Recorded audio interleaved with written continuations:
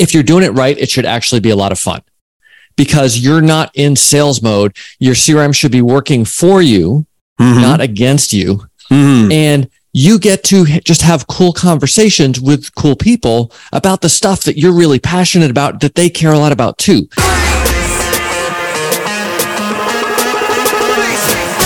How do you grow and scale your business while avoiding entrepreneur poverty? Hi, I'm Buzz, and I've spent over 20 years marketing for entrepreneurs just like you. I've learned there's no one secret to success, but a series of strategies to help business owners scale at will. On this podcast, we uncover invaluable insights that successful entrepreneurs and industry experts use to profitably scale businesses. Welcome to You Are Buzzworthy.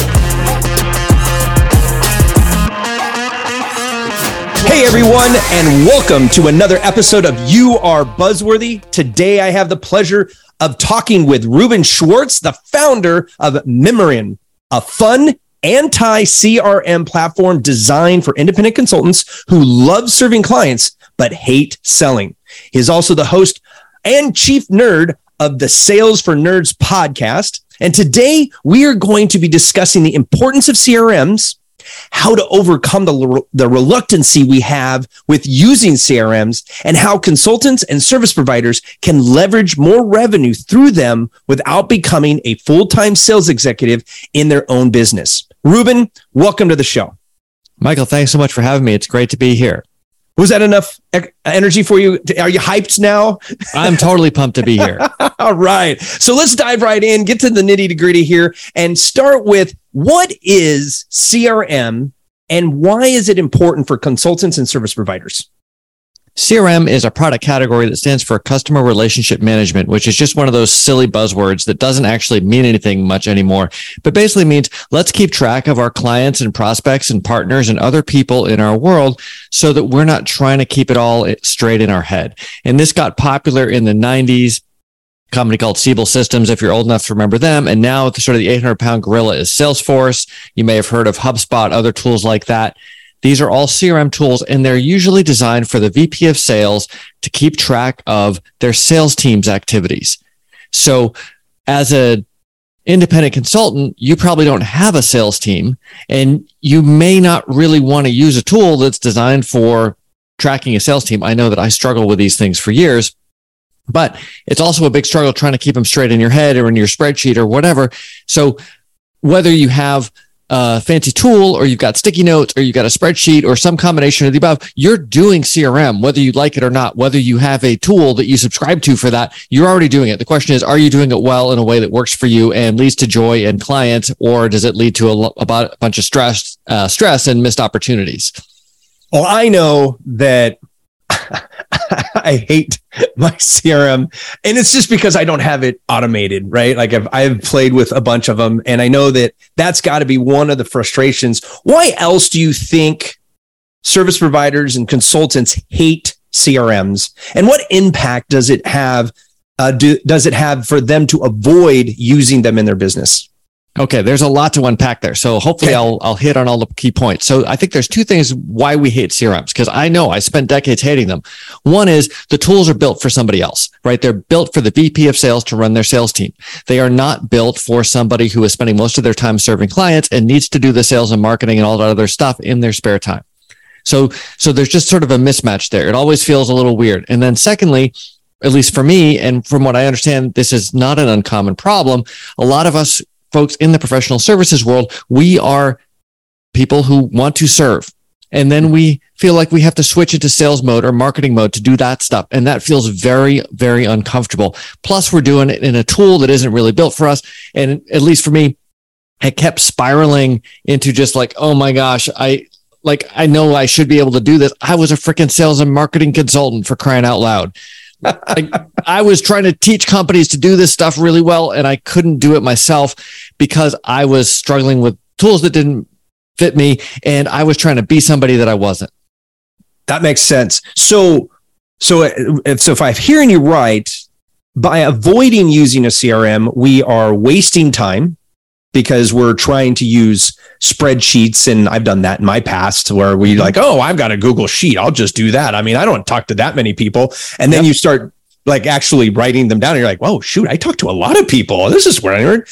And then the second is you're going to let prospects fall through the cracks because there's no automation in there in a spreadsheet. There's no automation in your notebook. There's no automation in the stack of cards. Oh my gosh, I have it. The stack of cards. You guys are not seeing it on video, but I'm holding up a stack of at least 3 inches of cards here that have been sitting here for probably 12 months. And some of them have made it into the CRM that I finally adopted this year. And some of them haven't, right? And so I'm hearing wasted time, lost revenue, opportunity costs. Is there anything else I'm missing?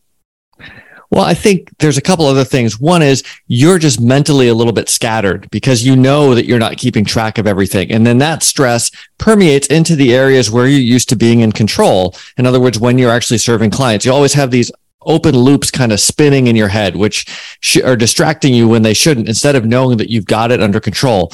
And then I think aside from missing out on opportunities and clients and things like that, you're limiting the impact that you're having in the universe, because you're not doing the things that you would probably tell your clients to do to get organized and do things the right way so that they can maximize their leverage and be in their zone of genius, et cetera.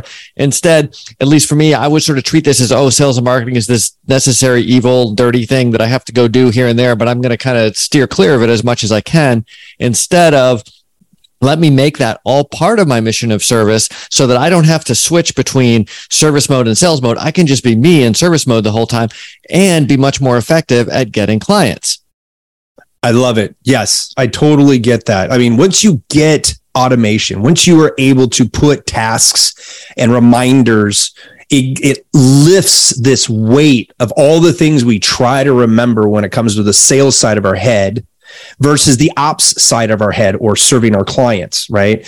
And, we're talking about consultants here. I mean, because that's who you usually work with. They're independent and solo consultants. But as a service provider, I'm in marketing and I am a sales team of one. I have an ops team of a dozen, but there's only one salesperson, right?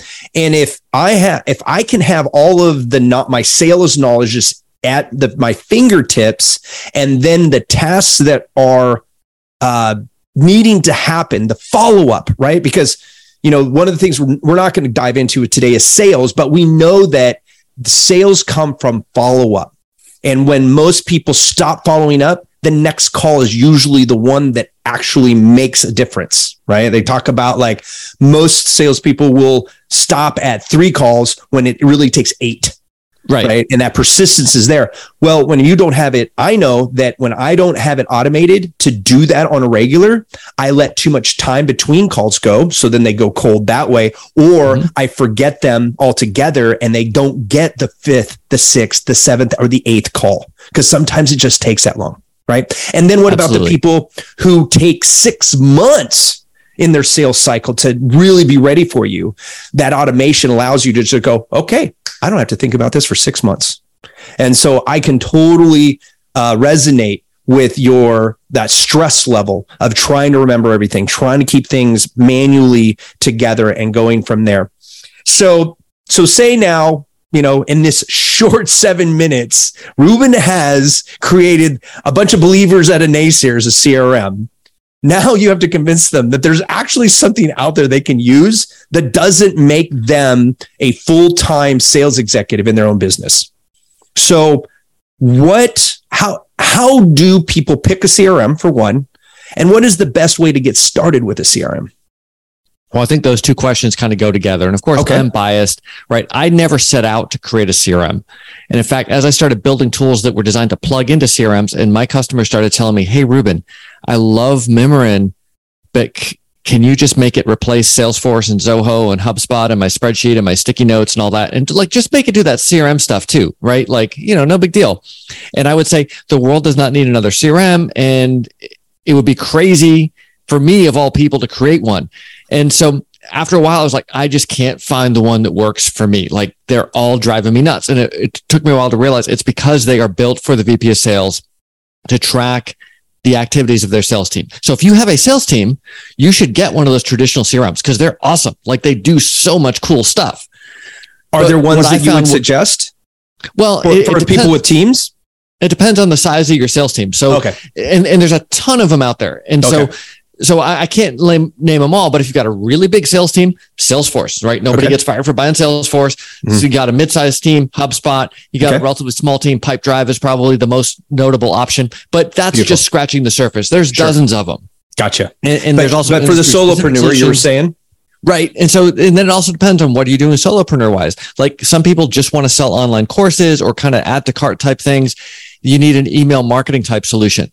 Where my stuff fits is that solo person who is selling customized solutions where you need to have a conversation with a prospect, perhaps several conversations to devise a custom proposal. In fact, the proposal automation was what came first. Right. So for these people, Mimrin might be a good fit, but it all depends on it's kind of like what camera is the best camera. It's the one with you when you need to take a picture, the one that you're going to have in your pocket ready to go each time. So, for me, that's Mimrin. For my customers, it's Mimrin. For other people, it may be something else. The key is like, you don't get credit for having the gym membership or the CRM subscription. You get credit for getting in there and working out every day. And if you do it right, here's the crazy part. Because if my past self could have heard me saying this when I was like, oh, guys, sales, the CRM, I'm going to enter this data. This sucks. Oh, it's the worst thing ever. If you're doing it right, it should actually be a lot of fun because you're not in sales mode. Your CRM should be working for you, not against you. And you get to just have cool conversations with cool people about the stuff that you're really passionate about, that they care a lot about too.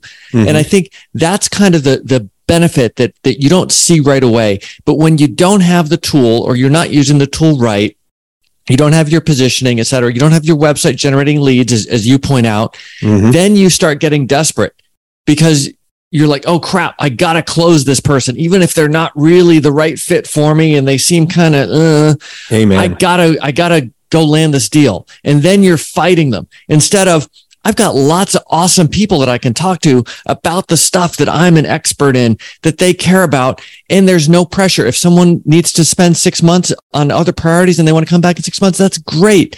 Somebody else takes 5 follow-up calls. No problem. I enjoy talking to them. This other person that I don't like talking to, I'm just going to say, I don't want to talk to them anymore. And there's no pressure on it. So it changes the whole psychological dynamic of quote unquote sales. I like to think of it as I still hate selling. All right, Bob Burke said, Ruben, you don't hate selling. You hate what you mistakenly think selling is. Okay. But for me, it's just shorter mentally to say, I hate selling. I like helping people. Right. So let's not sell anything. Let's help. And it kind of goes hand in glove with your rule of 26. Let's be real clear about who we help and how. So the right people will gravitate to us and the people who aren't a good fit are going to go somewhere else, which is exactly what we want. And so then we just have a good time dealing with the stuff we love. Exactly. What more can you ask for? They're nothing really. I mean, I look at it as a service provider. We are usually getting into a business that we're passionate about, right? The service that we are providing is something that we're really good at and very passionate about the outcomes, right? So for me, I've been in marketing for 30 years. I did it for big corporations. I hated that. But when I started working with small businesses and medium-sized companies and where I'm dealing with the owner and that's closely held companies, man, that was exciting because you get to see the person get the results. You get to see the person enjoy those results. And every one of us that has a service gets that, right? That's why we do it. And I find that the service providers are in it for the money are the ones that end up with the people that you and me don't want to, like you were talking about, don't want to do business with. We just say no to them because we're passionate enough to and respectful enough of ourselves and the people we're serving to say no to bad business, because not all business is good business, right? And let those people who are worried just about the money and be miserable with those people, or maybe they're better fits. That's fine, right? Like getting that in there. And I always tell people, like, your target market, only 5% at max are in the buying mode at any one time.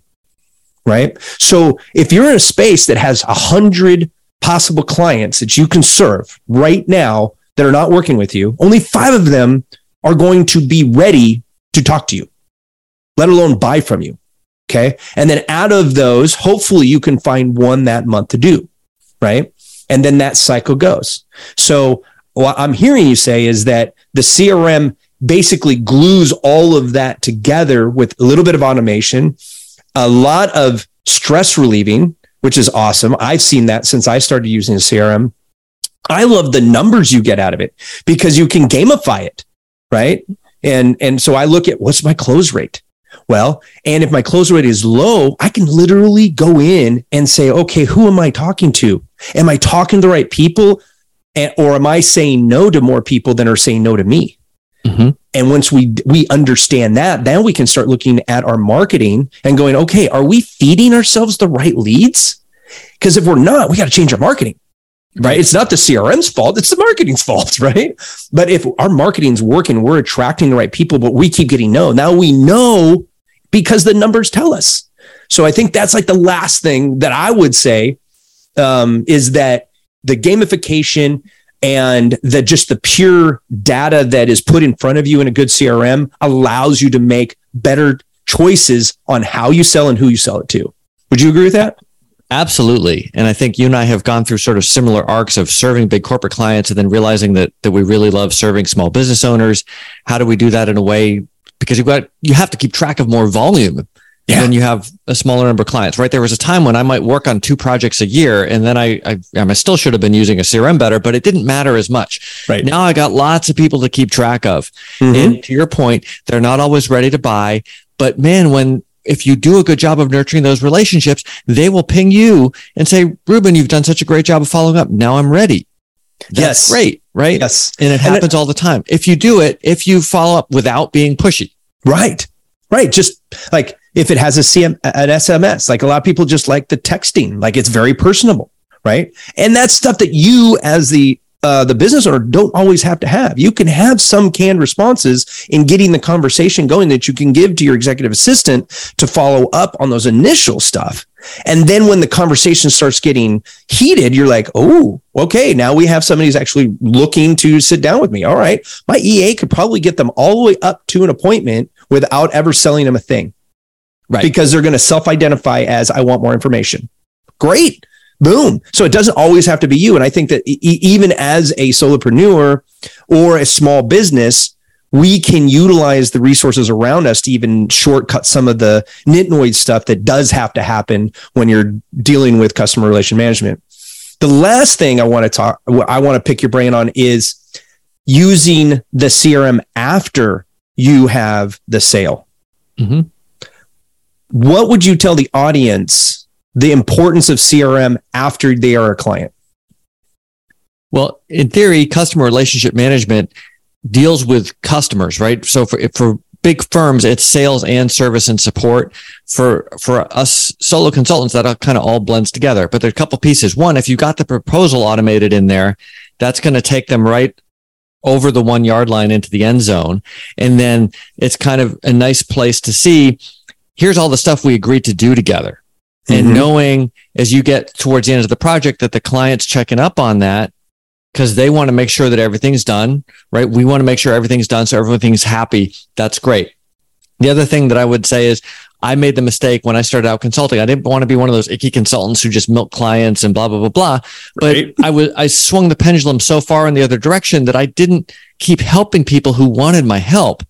And the CRM should remind us that we need to keep talking to these folks, right? There's a lot we can do with email and SMS and social media and all these other great technologies, but these are not, if there's one thing I want people to walk away with, these are not replacements for conversation. They are enablers of conversations. But the conversations is where the magic happened. And I'm a techie introvert. It took me years to get this. But if there's one thing you leave this podcast with, have more conversations. The CRM should basically be a way of keeping track of a bunch of paperwork, if you will, so that you can spend your time talking to people, clients, prospects, partners. Clients often become great referral partners, especially if you nurture the relationship going forward. So by all means, keep track of that. Learn what they actually bought from you, right? That case study, that language can then feed back into your website and your lead magnets. So the virtuous cycle continues.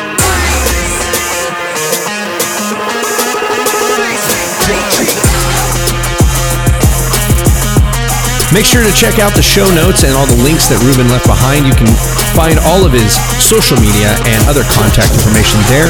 And to keep in loop with the You Are Buzzworthy podcast, make sure that you subscribe.